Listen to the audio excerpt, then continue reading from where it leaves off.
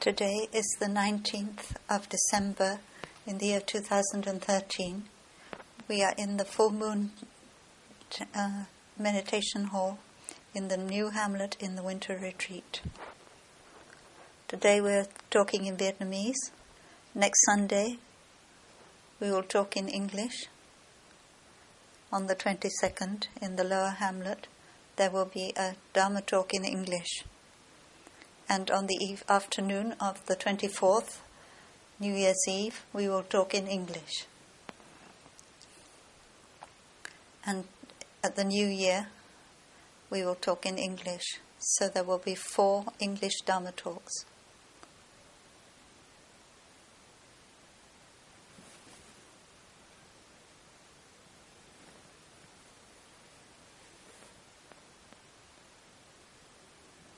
Last time we said that the alaya consciousness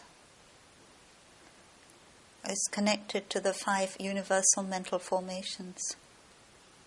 And after that we learnt that in the Theravada school of Buddhism, the number of universal mental formations is not 5 but 7, and that includes the one-pointed mind.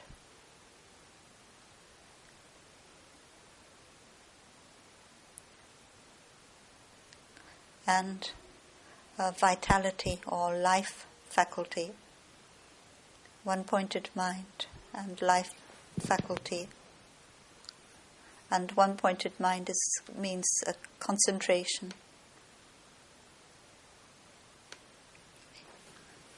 The mental formation called cetana, volition, means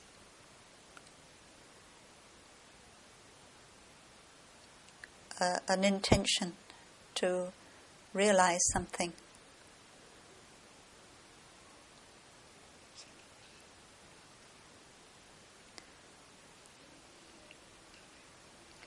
This word cetana, it does not mean thinking here.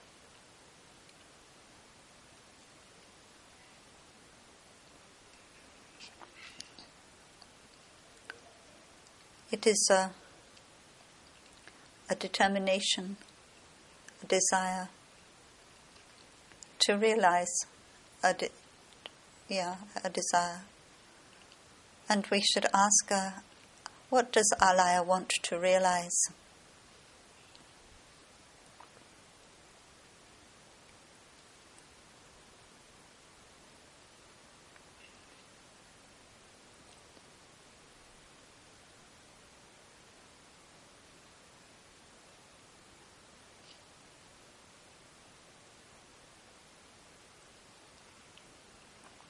And in the teachings, we talk of the 4 nutriments.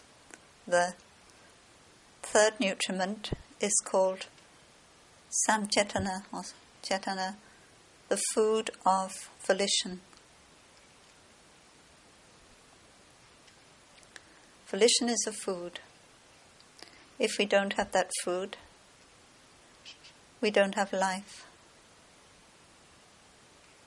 Someone who doesn't want to do anything. It's someone who's about to die.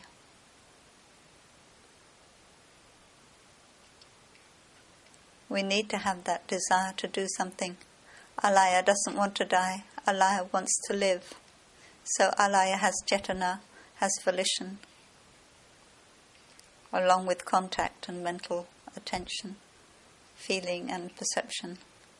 But this desire couldn't be that alaya's desiring something couldn't be just temporary, lasting for a moment. But the food of volition is something that has to always be there, something we remember always, that we want to have, we want to realize, not something temporary. And someone who has a source of volition has a great deal of energy. But the food of volition could be nourishing, wholesome, healthy, but there are kinds of volition which are not healthy. For example, the desire to take revenge, to kill the other person in order to assuage our anger. That is also a kind of volition food. And among those who we call terrorists, they have that kind of strong desire to punish, to kill, to get revenge. And that gives them a lot of energy.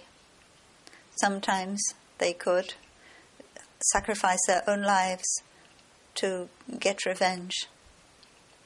And therefore, volition food is a source of energy, but that source of energy can be not wholesome, or it can be wholesome.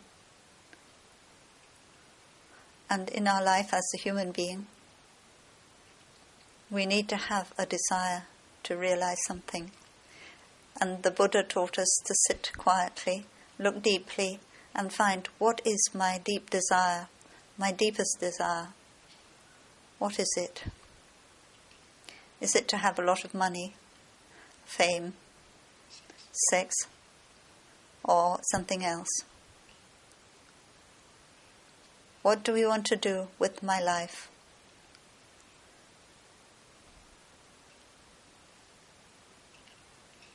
And that is the food of volition. And each of us have to sit and examine what is the source of volition food in us. We have to recognize it and identify it.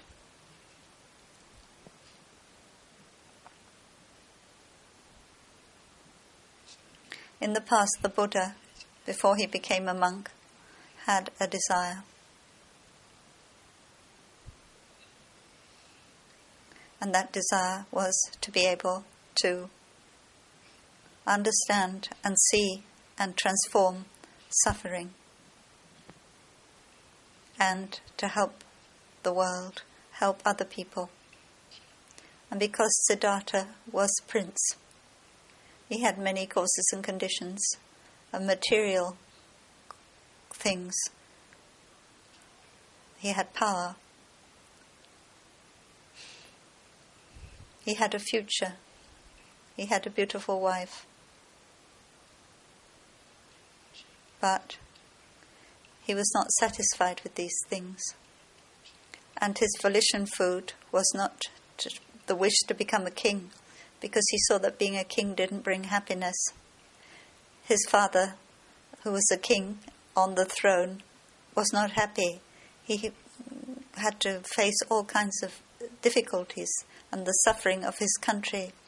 Therefore, Siddhartha did not want to be a king, because being a king, like his father, would mean that he didn't have the power to resolve his own sufferings, his own difficulties.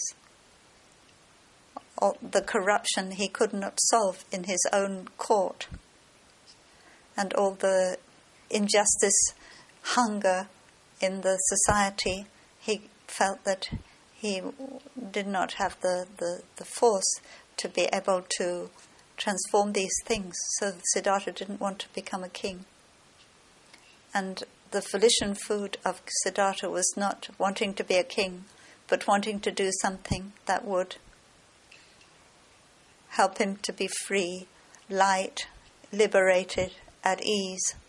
And he could help people, because he saw that politicians have no power to help people in this way.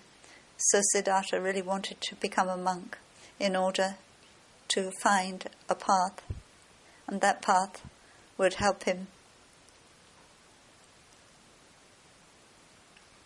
to undo the worries, the troubles, the fears, so that he could be free. He could have insight, and for himself and for other people. And that is a very wholesome source of food that we see in Siddhartha. And when young people become a monk or a nun, they also have the same kind of volition food as Siddhartha had, because they see in the world people have a lot of money, a lot of fame, a lot of power, but they don't have happiness, and therefore they don't want to go on that path of volition food. They want to go on a different path, a path of transformation of ourself, and participate in the career of the Buddha and the Sangha, so that life has less suffering. And when we participate in a retreat of 5 or 6 days, we see that in 5 or 6 days, many people have transformed a great deal. They can reconcile with their loved ones. They can find the joy in life. So we know that this path is a path that can help people to stop suffering and have happiness. And that is why we give rise to the desire to become a monk or a nun. And that is a source of volition food. And in Buddhism we call this the bodhicitta, the mind of love. That is the mind that wants to wake up in order to be able to save others, help others. Therefore, a monk or a nun who can keep his bodhicitta alive, strong and solid, is someone that has a lot of energy, is not afraid when he meets difficulties, and he doesn't have the desire to run away from those difficulties. Everyone who has bodhicitta has a heart on fire in his person, and he can maintain and nourish that volition food, and he has a lot of vitality and a lot of strength to do what he wants to do, transform himself and help others to transform. So, when we've become a monk or a nun, we have to maintain, preserve, and strengthen our bodhicitta. Because our bodhicitta is a very precious source of energy. As long as that source of energy is there, we are happy. And the reason why we don't want to be a monk or a nun anymore is because that source of energy has worn away.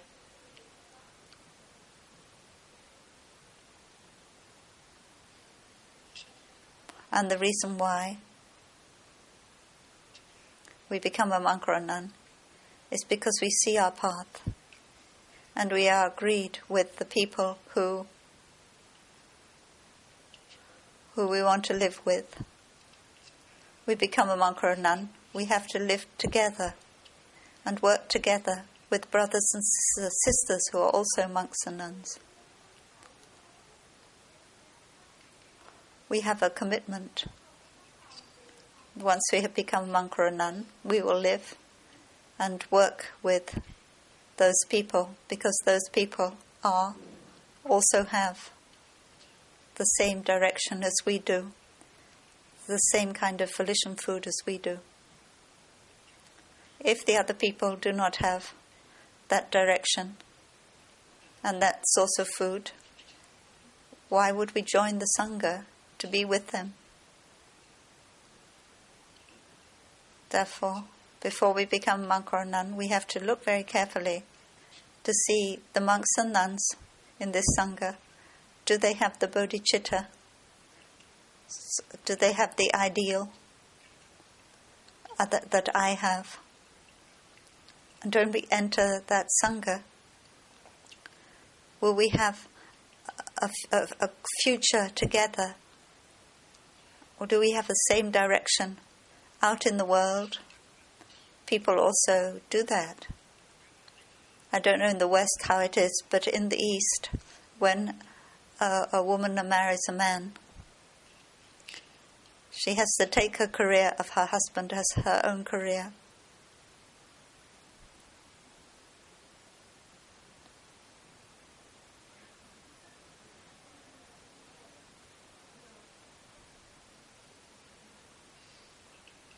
Therefore, before they become married, we have to sit together as a fiancé We have to discover what kind of volition food does that young man or young girl has. What are her dreams, his dreams, that he wants to realize? And we have to see, is it suitable for me? Is it something I can participate in? If that person only wants to have fame and profit, or a lot of sex, and we have to see, do we want to participate in that kind of volition food, that dream? If we don't answer that question, we may suffer in the future. We will make each other suffer in the future. Maybe the young man wants to do one vocation, and the young lady wants another vocation. They have their own separate dreams. And when they marry, they just have the outer appearance of marriage, but in fact they don't share the same direction, and they don't have great happiness because they don't have the same ideal. In the West, they talk about dating. People go out together. They go out to have a meal together. They go to the cinema together before they marry. And during that time, it's a time when we have to understand the other person and see what is that other person's dreams, what is that other person's volition, and do I really want to participate in it? If we don't observe that and discover that, we will suffer because we will both go on different paths. And the only reason we can stay together is a economical reason, and our world is not the same. So it's important to know the source of volition food in the other person. And as monk and nun, we have to ask ourselves, do I have a life? I have a life, but what do I want to do with it? What do I want to realize do I have a dream I want to realize?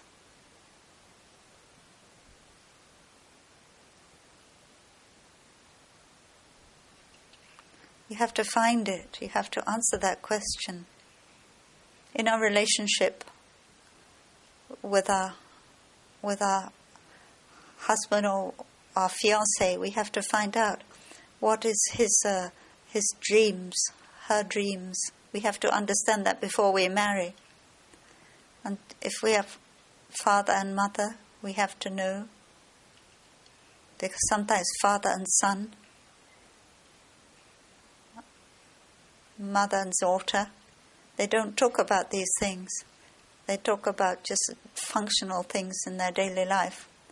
And the mother has to ask, mother, the daughter asks the mother, did you have any dreams when you were young? Have you realized your dreams yet? And have you asked your father about his dreams? You sit with your father, Daddy, when you were young, did you have any dreams when you were young? Have you been able to realize your dreams? When you met Mother, did Mother help you to realize your dreams, or was she an obstacle to your being able to realize your dreams? As a child, as a son or a daughter, we have to go to school. But sitting with Father and Mother to ask these questions is very important. If we sit and talk with Father, and we can sympathize with Father, and we can become a good friend of Father, and Father will be happy and we will be happy. Father, if you haven't realized your dreams, I can realize your dreams for you. And if we talk like that with father and son, then there's a very good relationship between father and son. There are people who are already advanced in age, 60 years old, 65 years old. But then it's a little bit late. You can ask, what have I done with my life? So when we are young, you have to ask yourself that question. Don't leave it too late. But this food of volition is not just a dream about the future.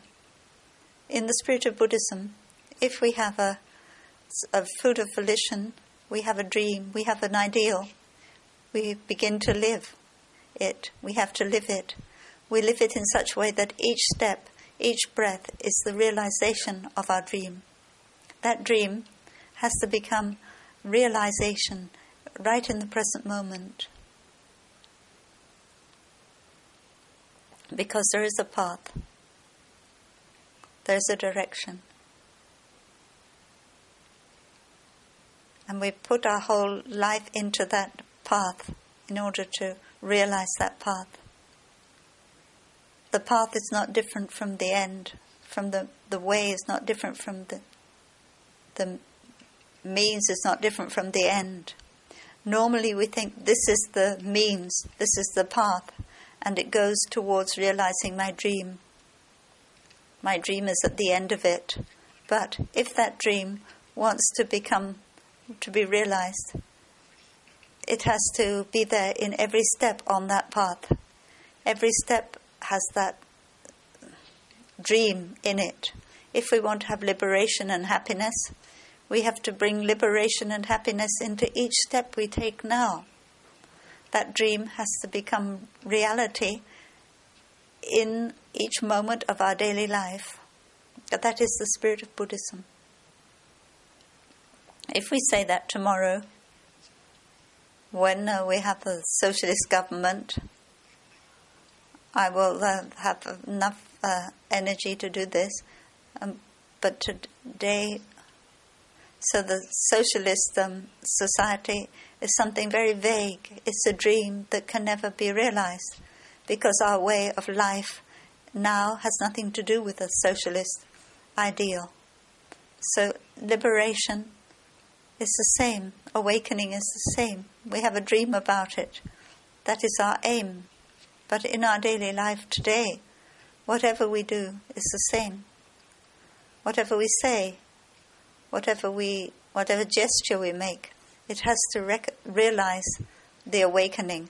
Don't wait until the end of the path to have the awakening. Every step has to have it now.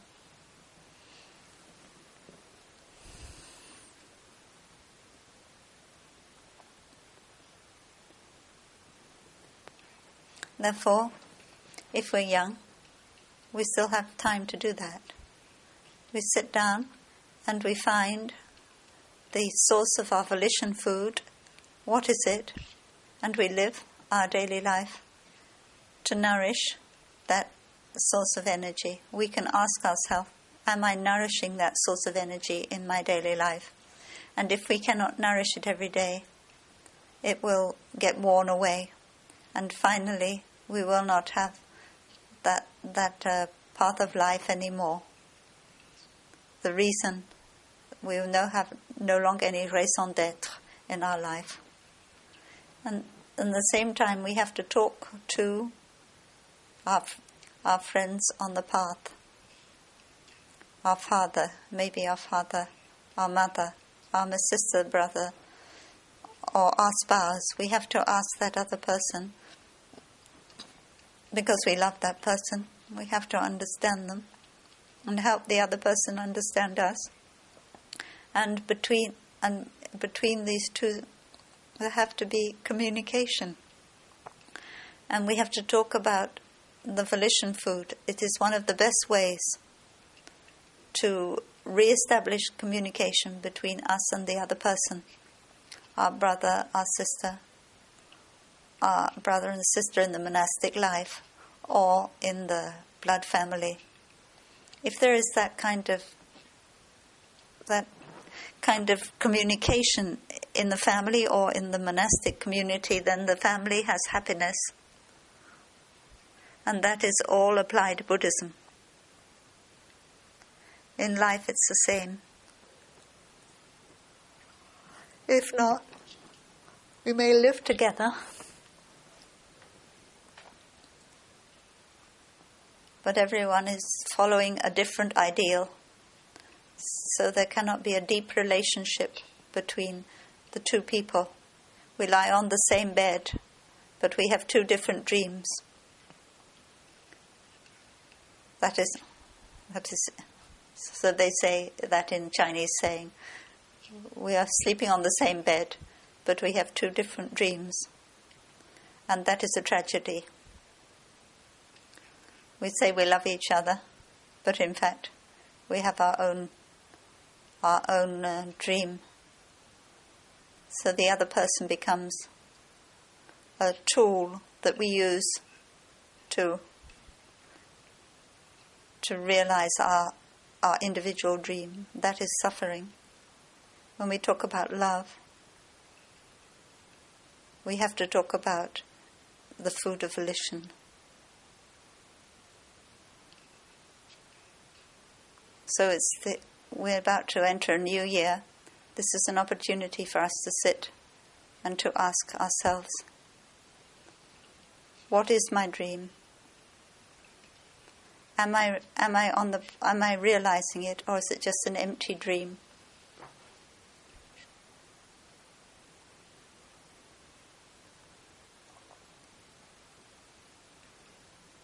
Pure Land, Kingdom of God, socialism, these can all be empty dreams, because in our daily life we cannot actually realize these things. In our daily life, every breath, every step can make the socialism or the Pure Land or the Kingdom of God present. If not, they are just empty dreams with no meaning.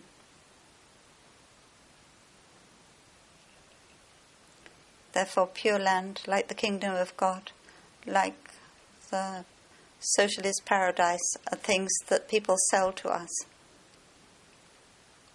And we sell our lives for those things, but there's nothing in it because we cannot realize those things in our daily life, here and now. We have to live in such a way that Pure Land, Kingdom of God, that the socialist paradise is really there in the present moment. It's the same true with the married life. Married life is not two people having separate dreams. They have to live together so that there's real happiness together every day.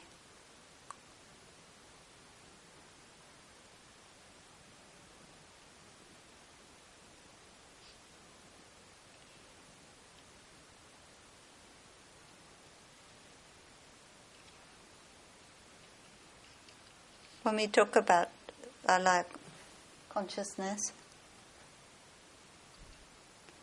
it has cetana, it has volition. We have to say, alaya consciousness, what is your cetana, what is your volition? And we have to talk to our alaya consciousness. And first of all,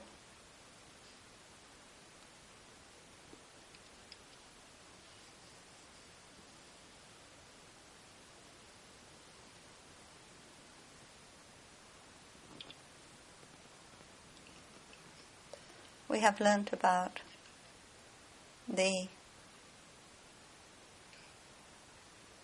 self-nature of the alaya.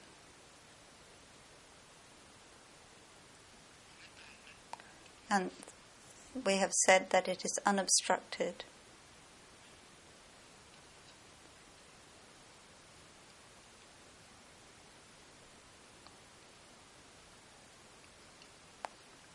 That is its nature, unobstructed nature, indeterminate nature, not good or bad.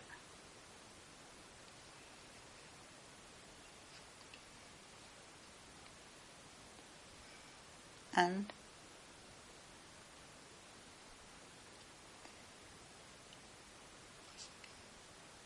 its feelings are neutral. So it doesn't have happiness and sorrow, happiness and suffering, pleasure and pain.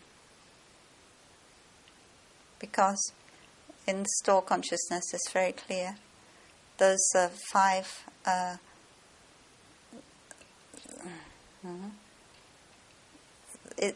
they say the five universals contain feelings, but they are not happy or suffering feelings, they are neutral feelings. So its nature is not suffering or happiness, is not good or bad, not pure or impure.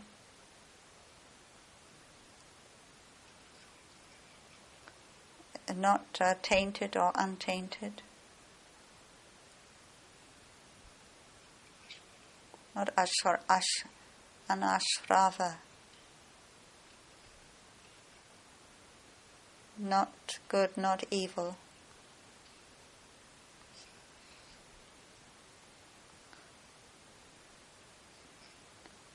Not suffering, not happy. And from there we go on and we learn 11 natures of seeds. Because the seeds are all the content of alaya. And the alaya shares with the seeds the same characteristics. And we have learnt that the seeds are organic. And so alaya is also organic. And alaya is not inside or outside. It's not individual or collective. It's both individual and collective. So the 11 characteristics of the seeds are the 11 characteristics of the store. We don't have to write them all down again. Now we talk about the function.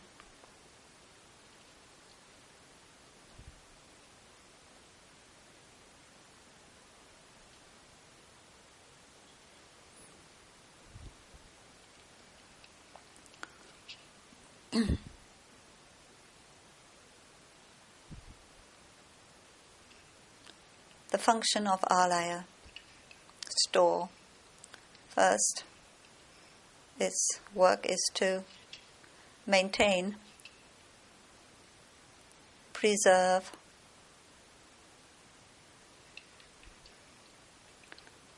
so things are not lost. Like the hard drive of your computer, all the information which you put in there, the hard drive has to maintain it, preserve it, so that it's not lost, and so that no one deletes it. Holding or storing.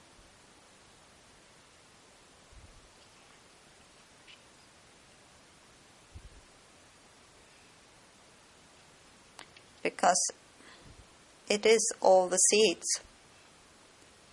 Therefore it needs to preserve and hold all those seeds. And it plays the role of a hard disk.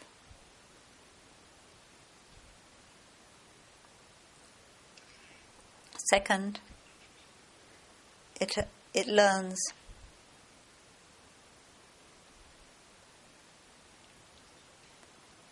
Here, learning is translated from vasana, meaning it is impregnated, it is infused, it is perfumed. We don't know how to write Chinese characters, so we have to learn. And the result of our learning is that it goes into the alaya consciousness, and after a while the alaya consciousness will order the hand to write Chinese characters, and that is what is meant by learning. And in English we can translate it as learning. There's also vasana. The computer has to learn. The alaya has to learn.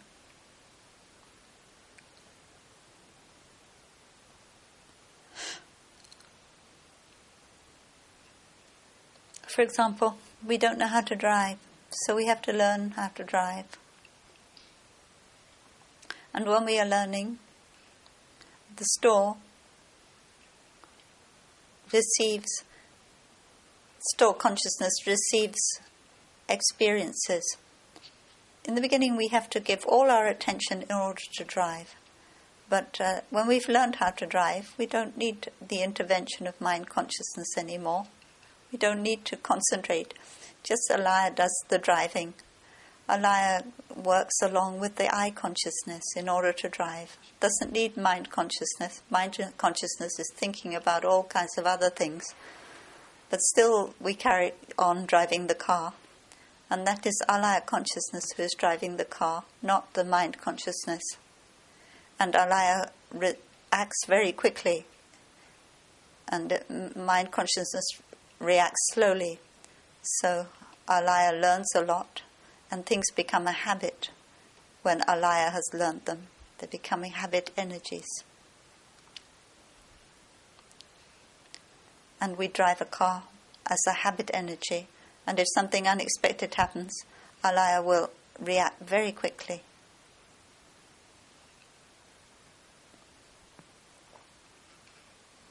And alaya also can handle things, can deal with certain things. It can handle the documentation, the information that it can manage the information that it stores.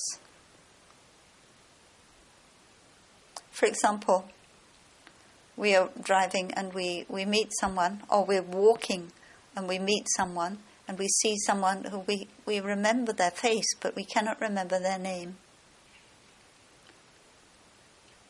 We know that we know his name, but now we cannot find it. And we use our mind consciousness to look for it. We can't find it. And then we just forget about the matter. And the next day, quite naturally, up comes the name of that person. And that is the work of store consciousness. Store consciousness can handle informations, organize informations, process informations.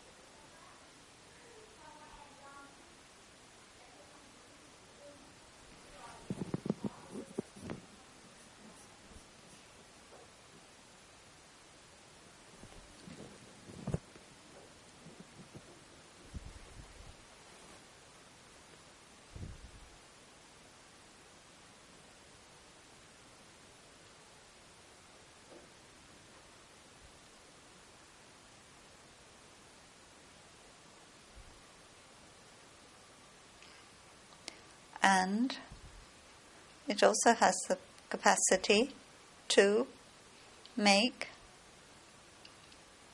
things ripen, to ripen things.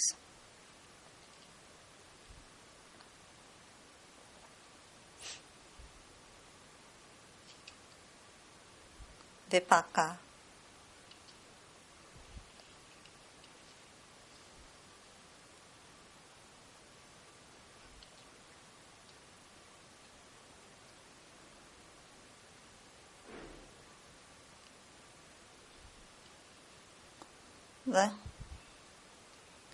The informations, the experiences which we put in the store, which are brought into the store, often they need time in order to ripen.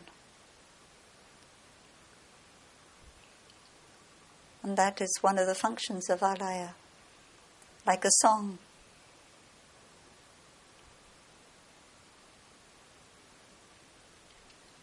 Or some kind of knowledge.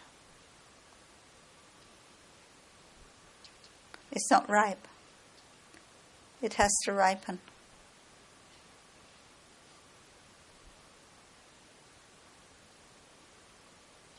For example, every day we hear our elder brothers chanting. Every time we hear that, we learn. And that learning, it is maintained and is increased, and then it will be ripened in that way. And one day we will open our mouth and chant just like our elder brothers do. We will chant. Maturation or maturing.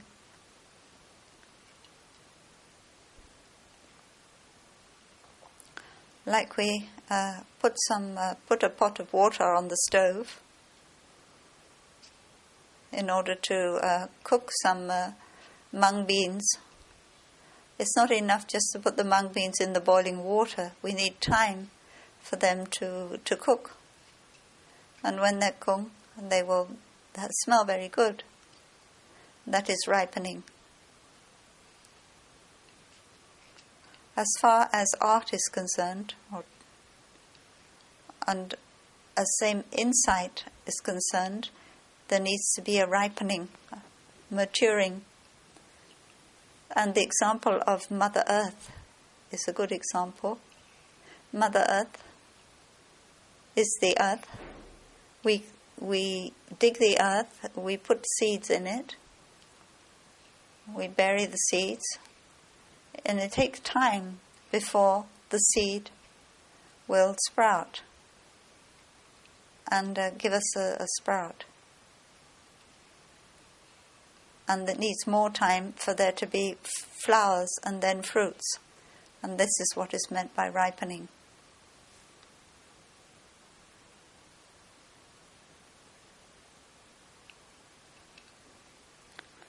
And has the capacity to nourish,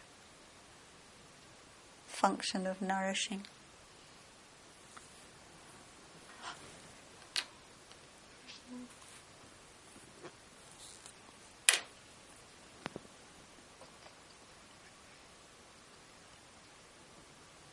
Just like Mother Earth also nourishes something so that it can grow up.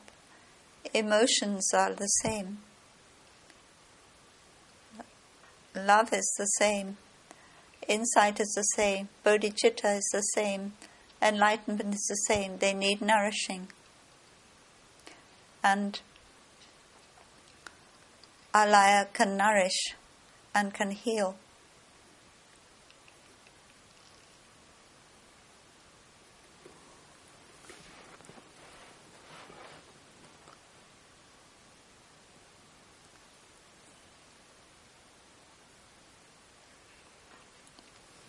This is a very natural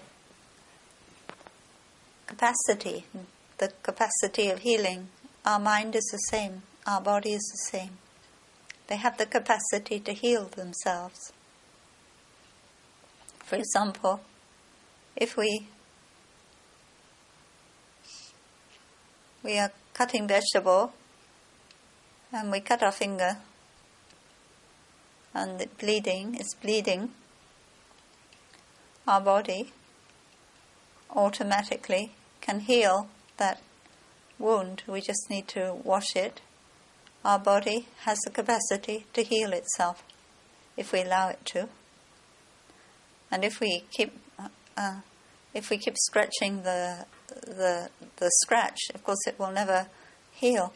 And if we are sick and we allow ourselves to rest, our body will of itself heal. Our mind is the same. Our mind has sadness, worry. If we allow ourselves time, those worries and suffering will calm down. When something happened, we suffered so much we thought we'd never be able to live.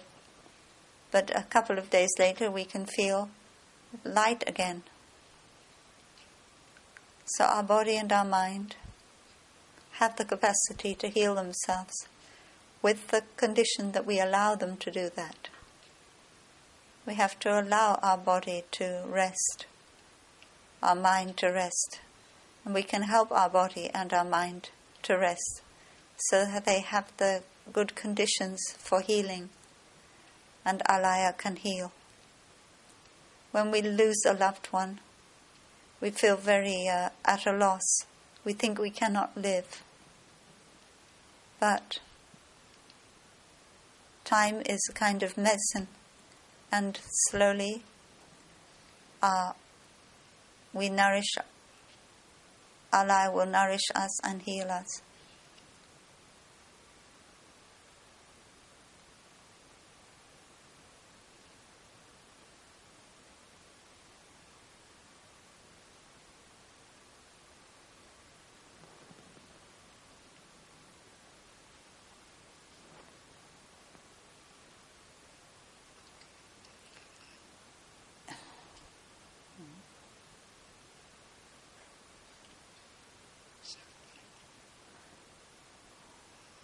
So, alaya is self-directing, auto-navigating.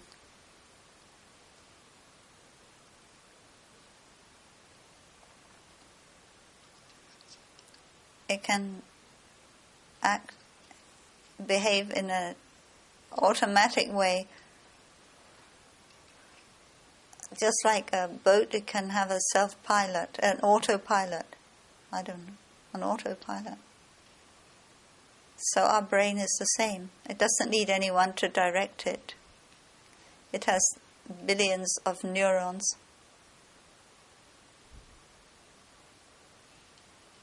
And these neurons communicate with each other experiences, news and information. And they bring about mental formations like contact, mental attention, misunderstanding, feeling, perceptions. And this happens automatically. There isn't a director who directs these things. Someone say, I'm the president, I tell you, you have to do this. These things happen among the neurons. There is no self. There is no boss. And the cells in our body are the same. We have trillions of cells, and no cell says, I'm the director, you have to obey me. The cells are connected to each other. All cells have the capacity to receive information and to give information. So there is a harmony between the cells. And that is very like what happens in alaya. Our mental formations are the same.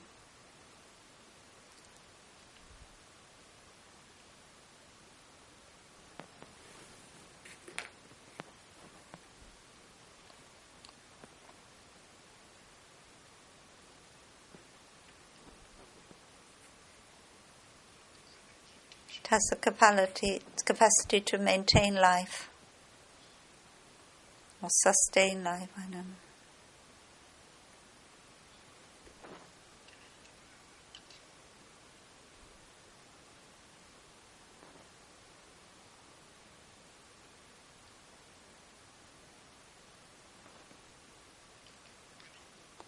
know. Upadi.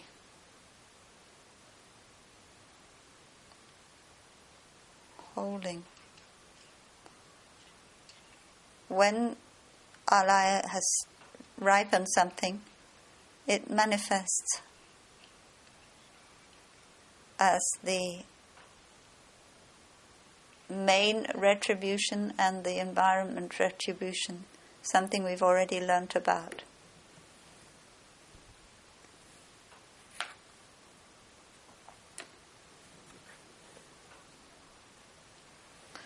The main retribution is our body with the 6 senses, and the alaya consciousness keeps these things alive, the body and the 6 senses.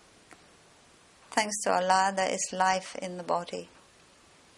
And if you say that the body gives rise to the consciousness, it's not correct. And if you say the consciousness gives rise to the body, it's not correct. You have to say the body and the consciousness rely on each other in order to arise. For example,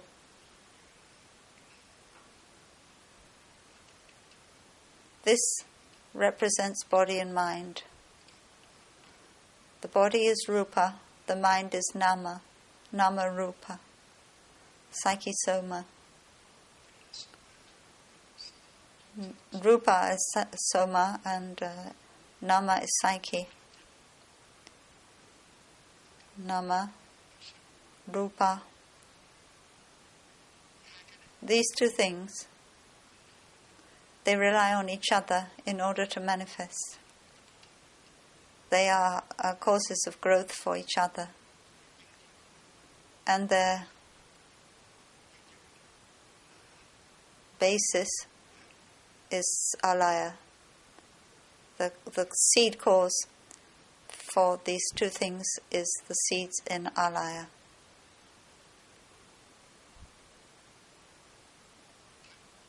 Body arises from seeds. Body arises from seeds. And the relationship between the seeds in alaya and the body and the mind is called the hetu pratyaya, the seed cause, the main cause.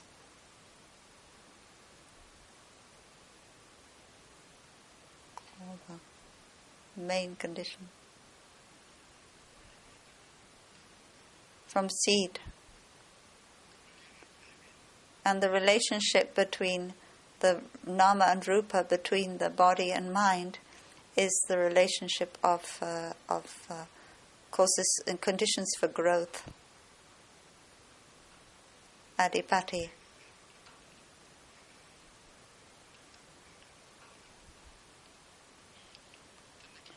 Therefore, when we say that matter and spirit, matter gives rise to spirit or spirit gives rise to matter, it's not correct. They both arise from the seeds in alaya and rely on each other to manifest. If we say the reason we have consciousness is because of the brain, because they think that the brain is the matter and the consciousness is spirit, but matter does not give rise to spirit. These two things are linked to each other, matter and spirit, but they have to have the seeds in alaya, the potentiality in alaya, in order to arise.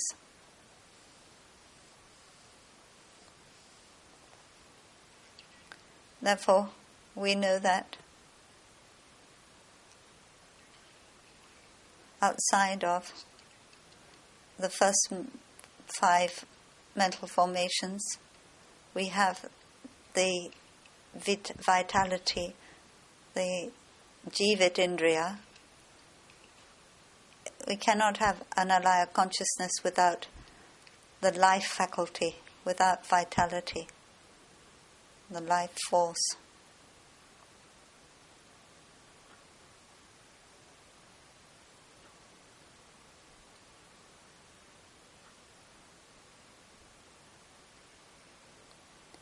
Jivit means life, indriya means faculty. Jivit indriya, the faculty of life. In Plum Village, we say that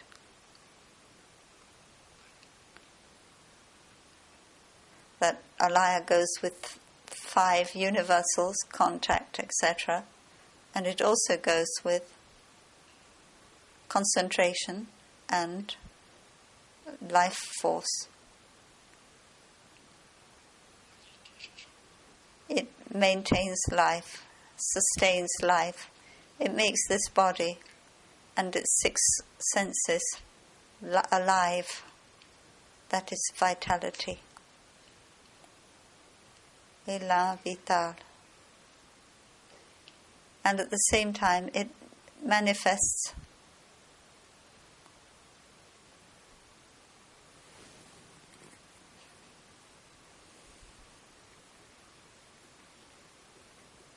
the environmental retribution.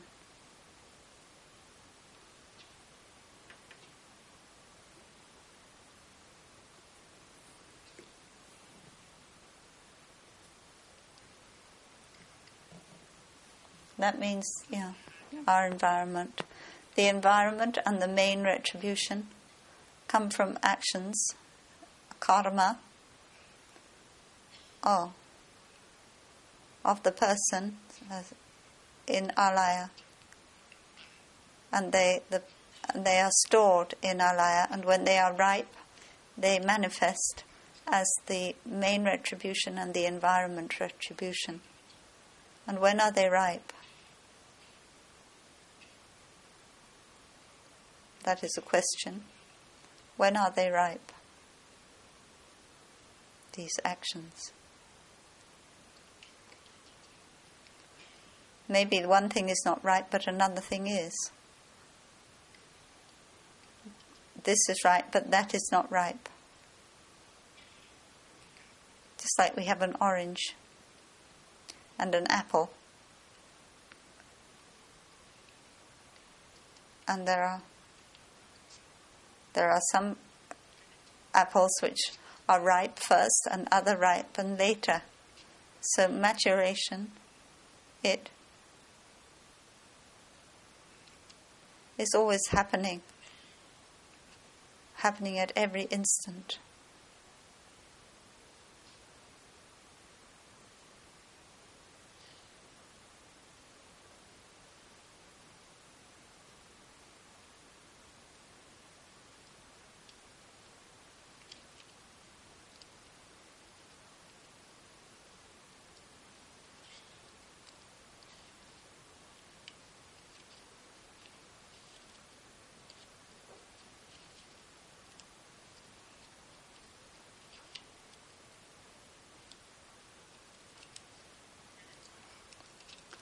Do you have the 30 verses?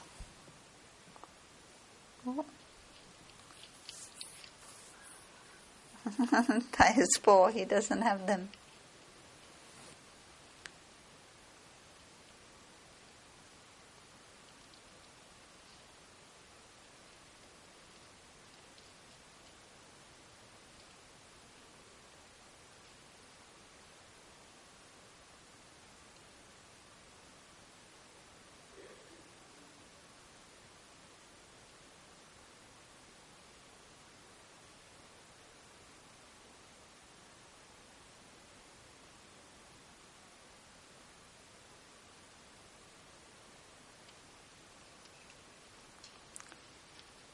The 19th verse.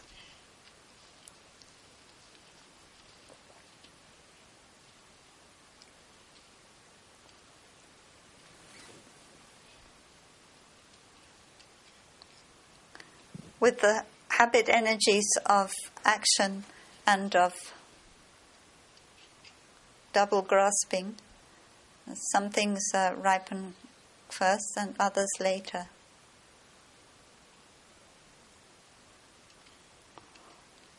Because of the habit energies of action, that is, action makes habit energies, and there are the double grasping habit energy, the habit energy of seeing things as separate from each other.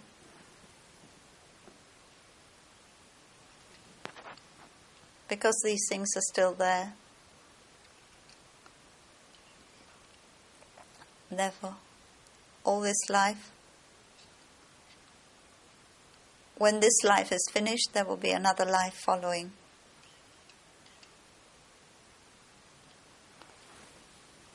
When the maturation has ended, one maturation has finished, another will start this when this body dies, and when this environmental retribution is dead or is no longer there, there are still the action in the form of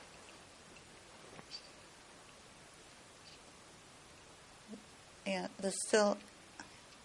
So when we die, it's not ended because we have created karma during our life, and that karma will ripen. And when this ripening has finished, this life has finished, we will have to be born in another life, another maturation. But this kind of maturation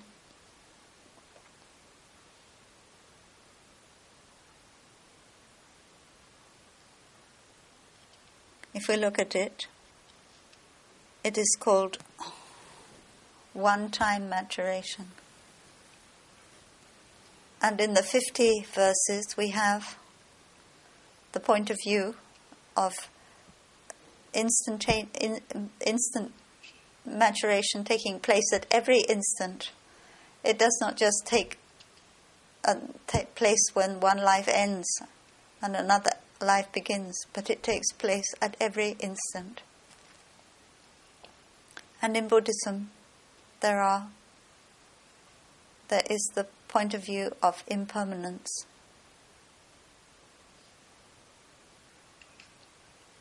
We are loyal to the 3 Dharma seals, and we know that.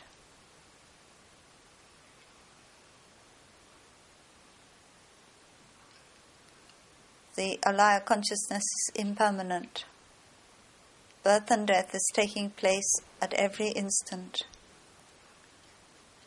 and it is running along like a turbulent stream.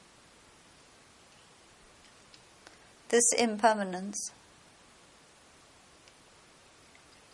in the sutra, they talk about 2 kinds of impermanence. The first kind is the impermanence of each instant.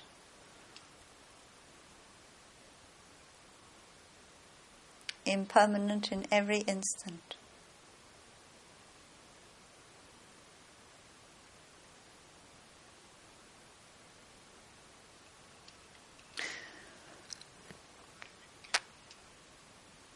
And the second kind is cyclical impermanence. At the end of a cycle there is an impermanence. This cyclical impermanence is after a stage. We are born here and we die here. This death after we've been born is the cyclical impermanence.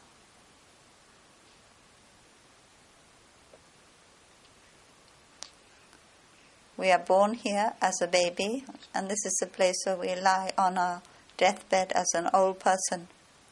That is cyclical impermanence.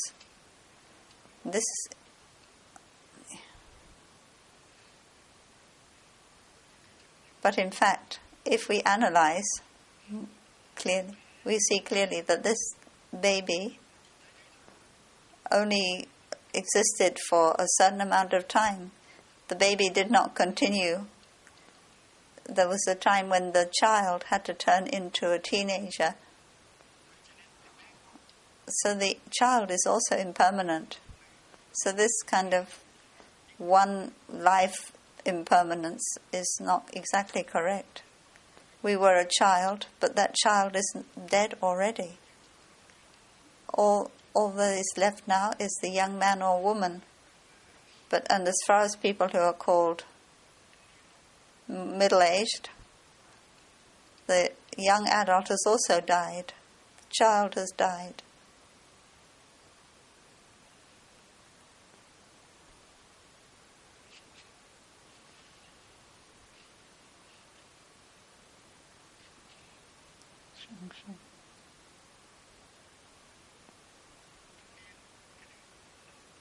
And then we have the middle-aged person, then the old-aged person.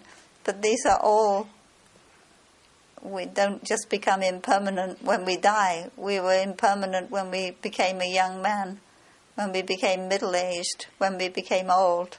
We were impermanent. And when we die, it's another impermanence. So the cyclical impermanence, which is long or short, but the instant, at every instant impermanence, of course, is happening all the time. Seeds are becoming actual dharmas at every moment. Therefore, that impermanence is happening at every moment. And when we change, instead of saying impermanent at every moment, we say born and dying at every moment. That is also correct. Or we say born and dying, a cyclical birth and death. When this old man lies down and dies, that is a death. But when the child turns into an adult, that is also a cyclical death. The truth is that we are dying at every moment. And this is very scientific. If we look in our body, we see that even in this moment, life and death are happening at each moment. There are hundreds of cells dying, millions of cells being born at one moment. So birth and death is not cyclical. We don't have to wait until we are 90 to die. We are being born and dying at every moment. And thanks to this birth and death, the child can become a young adult.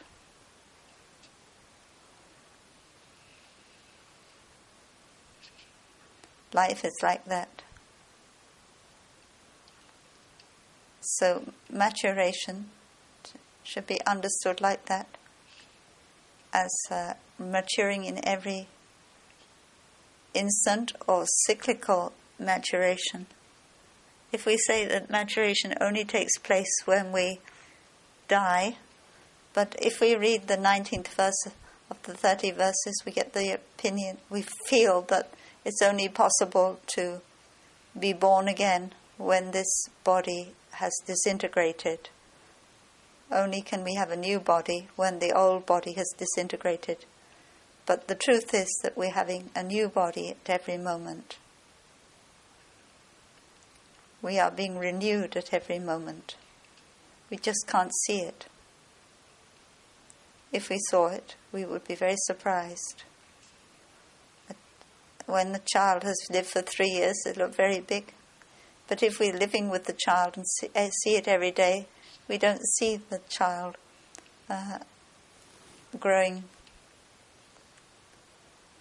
So maturation is like that. Something matures and manifests as mature. When we were a child, maybe our life was very different. And when we became a young adult or a teenager, our life was very different. Our body was different. Our environment was different. Very different from before. For example, a nun who was practicing in the traditional way, her body is different and her environment is different. When she comes to Plum Village, her body is different and her environment is different. So she has gone from one maturation to another. She doesn't have to wait to become a Shubha and die in order to have a maturation. So maturation takes place in every instant. And that is one of the sentences in the 50 verses which has pushed the Vijñapti teachings forward. Can you remember that verse? Who has learnt this verse and remembers it in the 50 verses?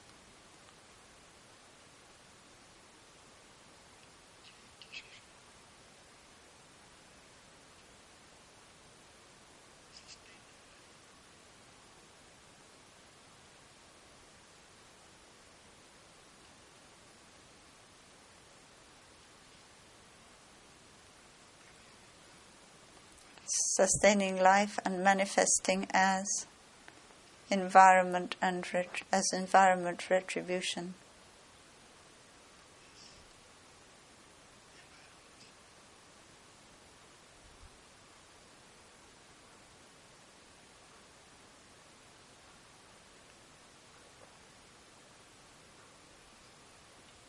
These are functions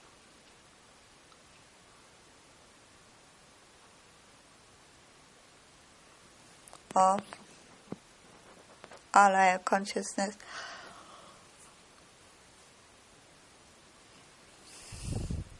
We've got 9 of them so far.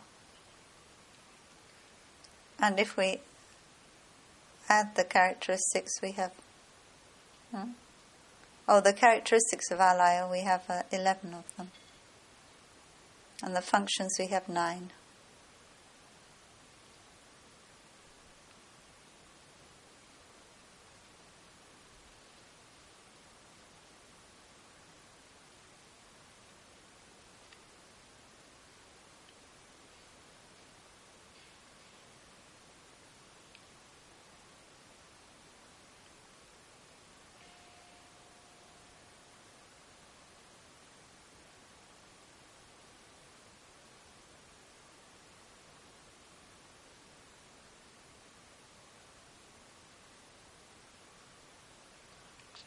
And there are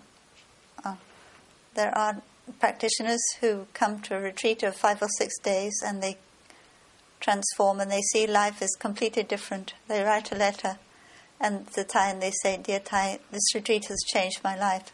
So that person has died and been born as another person.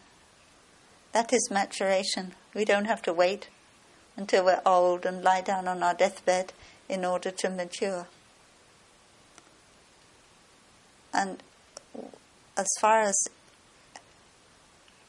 maturing at every instant, it is said like this: say that there is a globe, and the mass of that globe is always the same. It's not increasing or decreasing.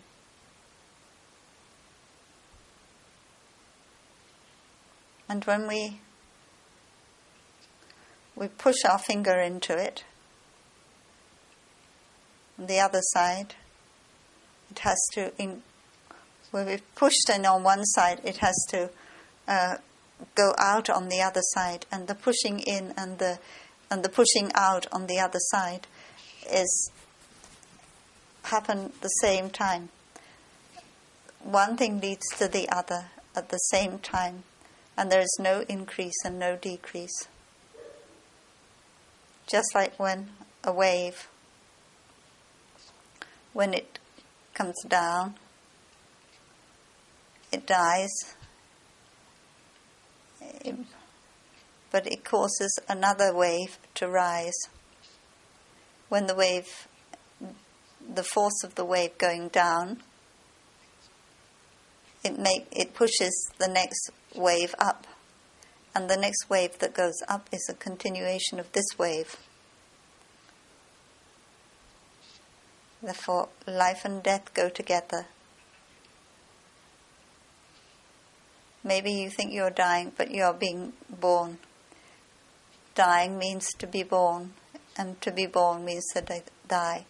We are so afraid of death, but death goes along with life. Wherever there is life, there is death. Wherever there is death, there is life. Living and dying do not take place in cycles. They take place at every instant of our daily life. So we have to re-examine our idea of life and death. Life and death inter-are. Without one, there is not the other. We need life. We need death in order to live. And if life doesn't have death, it's not life. It's just like something static, something inanimate. The reason why we can live happily is because we can die at every moment. If cells do not die in our body, new cells cannot be born. So if we want to have new cells born, we have to allow old cells to die. Death means life, birth. Next time we will talk in English.